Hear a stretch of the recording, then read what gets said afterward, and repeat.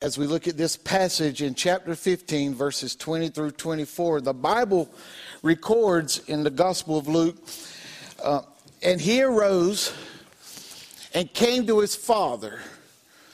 But when he was still a great far off, his father saw him and had compassion, and ran and fell on his neck and kissed him.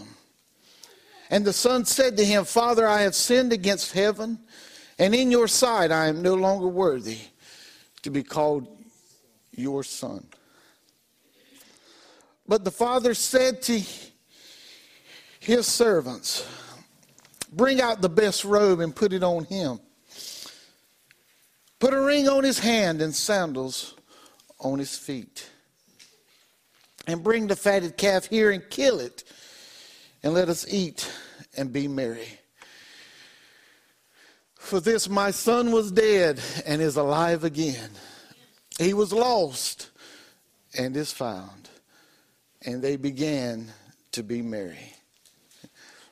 This is God's holy word. God, we just thank you for this day that you've given us. We thank you for all that it means. As we celebrate a Veterans Day, God, we just honor you for having in your mind a way to protect this country and allowing us to be placed here through your providence. And God, as we've come today to celebrate homecoming, God, we just thank you that we can come home from time to time. So now, God, we ask that you would just be in the remainder of this service, and whatever said and done, may you be glorified and your son magnified. And God, if there is one who doesn't have a relationship with you through your son, Jesus Christ, may this be a day that they call out to you and say, what must I do to be saved? And we'll give you praise, glory, and honor for all that's accomplished. In Jesus' name we pray. Amen. You know, if you'll bear with me for a few moments, I promise you the food will still be over there when we get there. When we look in this text, it's a very familiar passage for Bible readers and for those who grew up in church, and even for those who've been saved for a few years and been involved in church for maybe even a couple years. You know, this is a very familiar passage. As a matter of fact, it's a passage that we can preach for a while. We could actually stay in this text, and if I had my way, I would probably stay in this text for the next 4 or 5 weeks, but we're going to give God his way. And today, I just want us to briefly look at this. As we've been focusing on our one today, this is one of the passages where God shows us that he cares about the one, but we're going to go in a little different direction today. I hope you'll just bear with me, and you'll see this. In today's message, what we find as we're thinking about coming home, what we'll find in this text is that there is a father with 2 sons, and he's approached by the younger son, and it's believed that this younger son may be a older teenager or maybe even a young adult at this time. This son is asking for his father to share with him his share of his inheritance. Now, for most of us, we cringe at the audacity of a child asking for his inheritance, but this son does this, and to the surprise of most, the father complies with the son. He gives his son his share of the inheritance, and his son leaves home, and before he knows it, he has quickly lost all that he had received on prodigal living. We see that this is titled in the heading, The Prodigal Son, for a reason. And when we think about those words, the prodigal living, in other words, he had wasted his inheritance on trying to live an extravagant and lavish lifestyle. This young man spent everything he had, and to make matters worse, there was a famine in the land in which he had went to. With this famine and no possessions or money, this young man's only option as a Jewish boy was to go to work for a man feeding his swine. If you do any study, we know that the Jewish people stayed away from pork meat. Oh, I'm so glad I weren't born in a Jewish family. And I'm so glad God has cleansed everything to where if he's created it, it's okay to eat. And I'm glad we don't have those dietary laws right here around Robeson County. But this boy, in his day, it was almost blasphemous for him to feed the swine. But to go further than that, he noticed what he was feeding the swine looked good enough for him to eat. He was in such a way, he was so hungry that he even contemplated eating what he was giving to the swine. Well, the scripture tells us that they never offered it to him. And as he is thinking about this, as he is fighting these hunger pains and he's dealing with the guilt of all that he has done, his mind comes back to him. He comes to himself and he remembers, my father has servants. And those servants get to eat all that they want. They're taken care of much better than I am right now. So I'm going to go back and I'm going to plead for my father's forgiveness. I'm going to ask him just to let me be a servant. So this young man headed back home. Now, when we look in verses 11 through 19, I'm so glad that we can always go back home. I'm so glad that home is a place where we'll find love and we can find grace and we can find mercy and we can even find forgiveness. However, there will come a day when our earthly home will no longer exist. There's coming a day when everything that we know is going to be just taken away. But God, and I love that, but God in his infinite love, grace, mercy, and forgiveness has prepared for us a home that will last for all eternity. And those of us who are children of the one true God, we have an eternal home filled with an endless love, endless mercy, endless grace, and endless forgiveness. When we look in this text and this passage that we've read, I would like for us just to notice what is received when we come home. And the first thing we notice that we receive when we come home is nurture. Now, the Bible tells us that the father sees his son while his son is a great far off. This tells me that either the father wasn't working, or even while he was working, he was still looking down the road for his son. That he had his mind and his heart on his son. Now, when the father sees the son, there's something he understands. And I think we need to really understand this.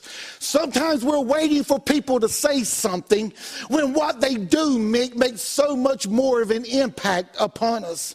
What he understood here when he sees his son is that his son has now left behind that country that he went running to. He not only had left that behind, but he had left behind that wasteful lifestyle in order so that he could come back home. So his son's demeanor was when he was walking down this road to come home was different than it was when he walked away. What he sees here is a son who is broken, a son who is humbled. He sees a son's repentance. And I just think from time to time we want to hear people's repentance, but I'm so glad God knows my heart. Aren't you glad he knows your heart? That even when we don't know to repent, when we've committed sins that we don't even realize we've committed, that God has already forgiven us. This son hasn't asked a thing, but his father comes running to him because he has forgiven him of what he had done. Out on his own, this young man found himself to be lonely and in need. And what he needed, he would only find at home. The Bible tells us that at the moment that his father sees him, he had compassion on him. The father ran to his son, he fell on his neck and he kissed him. This young man, he couldn't find this anywhere else in the world. He being dirty, broke, and hungry. If he'd have went anywhere else in the world, what he had have gotten was scoffed at. And not only would he have been scoffed at, he'd have been sent on his way. But the young man had a change of mind and a change of heart, and his father saw this from afar off. And because he did, he received the nurture that he had been missing. His father seemed to understand his role as a father. And his role as a father, we find that in Ephesians 6:4, when the Bible tells us, and you fathers, do not provoke your children to wrath, but bring them up into training, or the King James says, in the nurture and admonition of the Lord. His father hadn't forgotten. He had to nurture this boy. Do you remember when you were a child? Rambunctious and maybe even rebellious, when you were told not to jump the ditch, but you did anyway. When you were told not to pop a wheelie with your bike, but you did anyway. When you were told not to run, but you couldn't help yourself and you ran anyway. Do you remember falling and getting hurt, knowing that you were going to be in trouble? I remember hearing it from time to time. Boy, if once you get better, I'm going to kill you. You know what? Every once in a while we feel that way about our children, but you know what we done? We were afraid that our parents would kill us because we were hurt. But what did we do? We went home. We needed nurture. We needed somebody to wrap their arms around us and tell us it will be all right. We needed compassion and we needed tenderness. Steve Goldbronson stated, forgiveness works like this. No matter how many steps we take away from Jesus, it only takes one step to get back, and he comes running.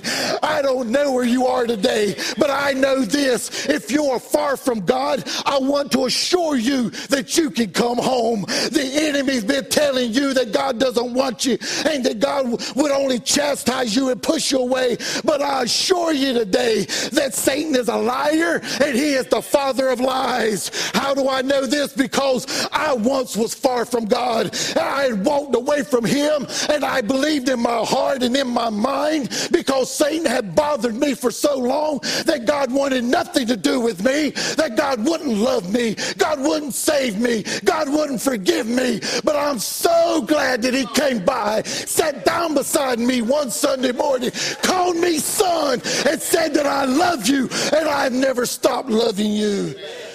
Romans 8:38 and 39 tells us, for I am persuaded that neither death nor life, nor angels, nor principalities, nor powers, nor things present, nor things to come, nor height, nor depth, nor any other created thing. That means you yourself, we cannot separate ourselves from the love of God. God loves you, and he's calling you to himself. And because he's calling you to himself, if you'll step out in faith, like this father who ran to meet his son, God will run to you. Yes. He'll forgive you, and he can save you even before you'd get to an altar.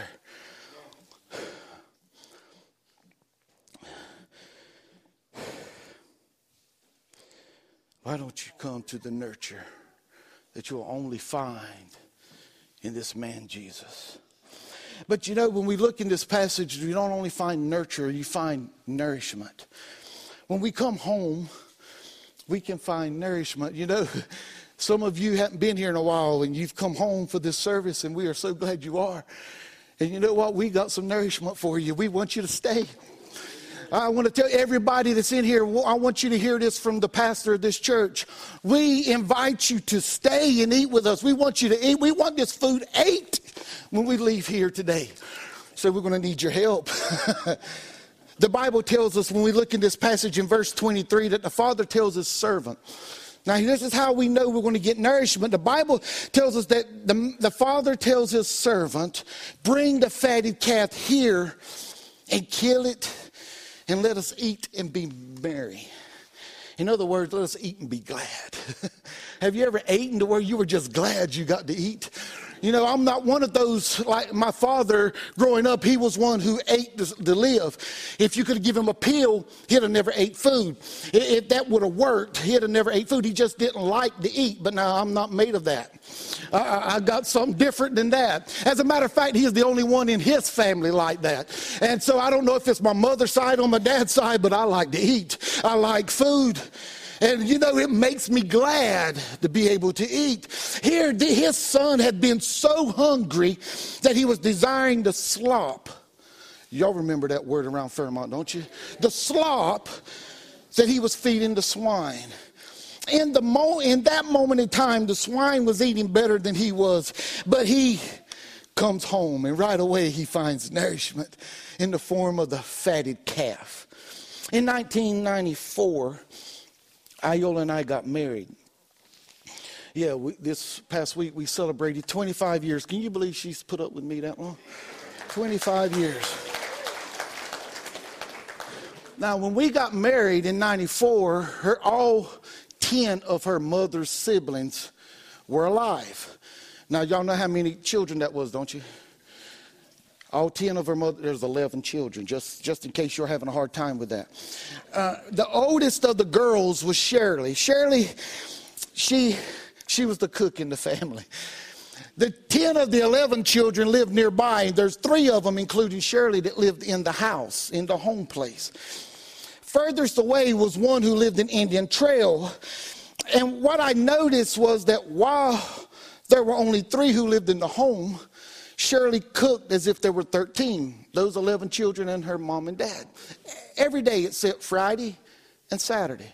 Every day she cooked as if there were 13 in the house. Now, you may be thinking that there was a lot of wasted food, but you'd be wrong. At some point throughout the day, some of those siblings, especially the ones who lived very close by, they would come by, and before leaving, they'd sit down and eat. Those brothers and sisters understood that by going home, we can get some nourishment. If I go to the home place, if I go where I was reared, where we would go and meet mom and daddy, I can find food. Many of you know all about this. You know that when you go to your home place, if you're married or you've moved away, when you go back home, you can go into the refrigerator as you please. You can go look on the stove as you want, and if you look on the stove or in the refrigerator, you find something you want, you can help yourself to it. You understand what this means. But folks, I want to assure you today that Jesus is actually the bread of life. In John 6:35, Jesus says, I am the bread of life, and he who comes to me shall never hunger, and he who believes in me shall never thirst. Well, I'm well aware that those of you who are here today who don't know Jesus Christ as your Lord and Savior, you're hungry right now.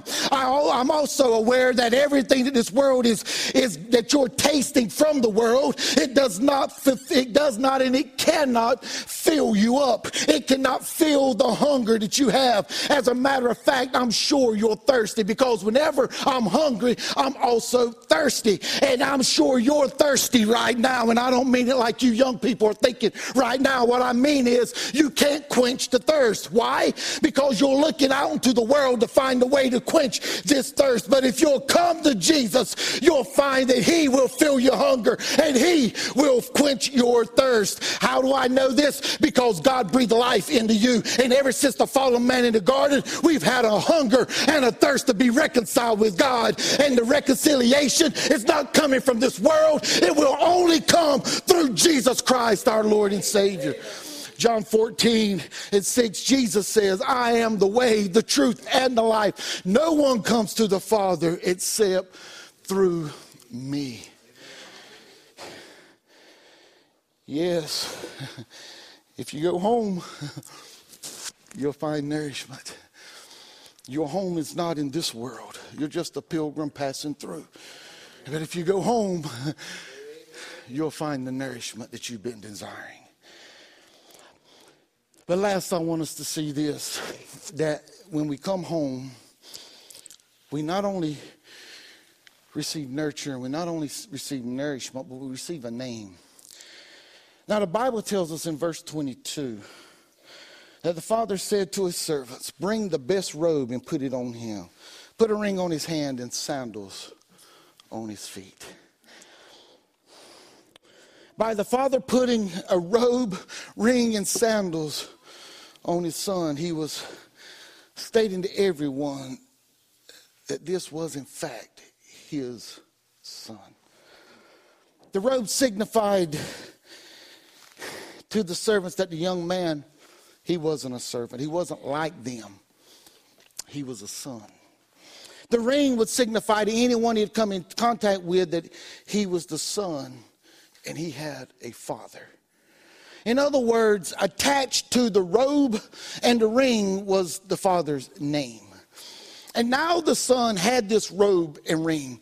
So now he has the Father's name and he belongs to his Father. Stay with me. Just stay with me right here. I don't know why, but when I was a teenager, God revealed to me that whatever I did, my name would not be attached to it. The name that would be attached to what I'd done would be the name of my father and my mother. It wouldn't be Hilton who done this or that, but instead it would be that boy of Hurlton's or that boy of Flora's. So when God revealed this to me, I instinctively became careful of what I did in public. Now, I was no angel. A long way from being an angel.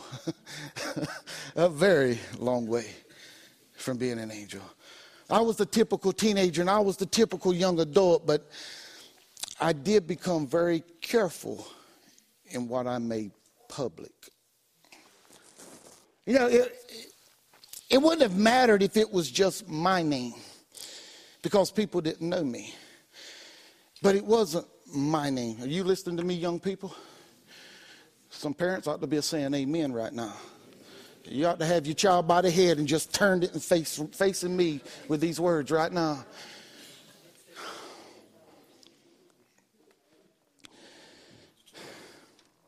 The name you carry is the name of your parents. It's a name they gave you.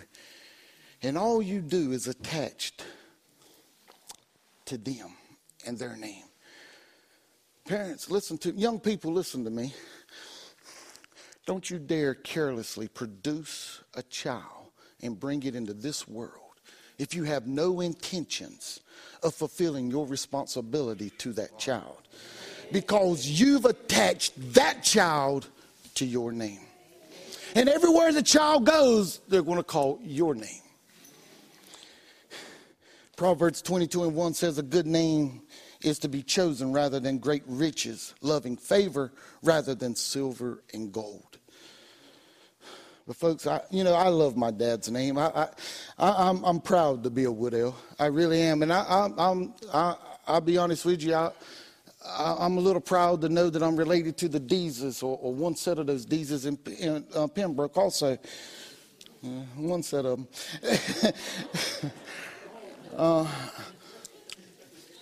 But, those aren't the greatest names I've been given. I was once a sinner, but now I'm a Christian. And now I carry the name of my elder brother and a name that he was given by our Father. And I'm identified as a Christian. And as much as I hated the thought of bringing a reproach upon my dad's name, I more hate the thought of bringing a reproach of being identified as a Christian. Because I'm a Christian, I'm promised that when I get home, when this is not my home again, I've got a heavenly home. Where this earthly home, I'm just passing through. So I've got a home where I'm going to receive a new name and one given by my heavenly Father. Right here, if you would stand every human being on the face of the earth together and you yell out the name Hilton, there'd be several of us to stand. But I've got a name in glory that when my Father calls my name, nobody else will stand except me. It's because it's my name and it belongs only to me.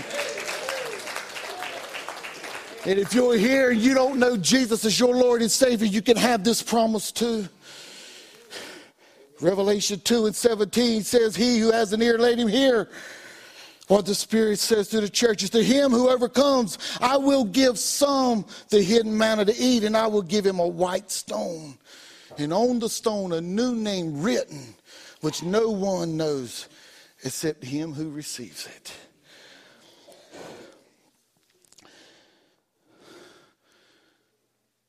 If you're here today and you don't know Jesus, you can come home today.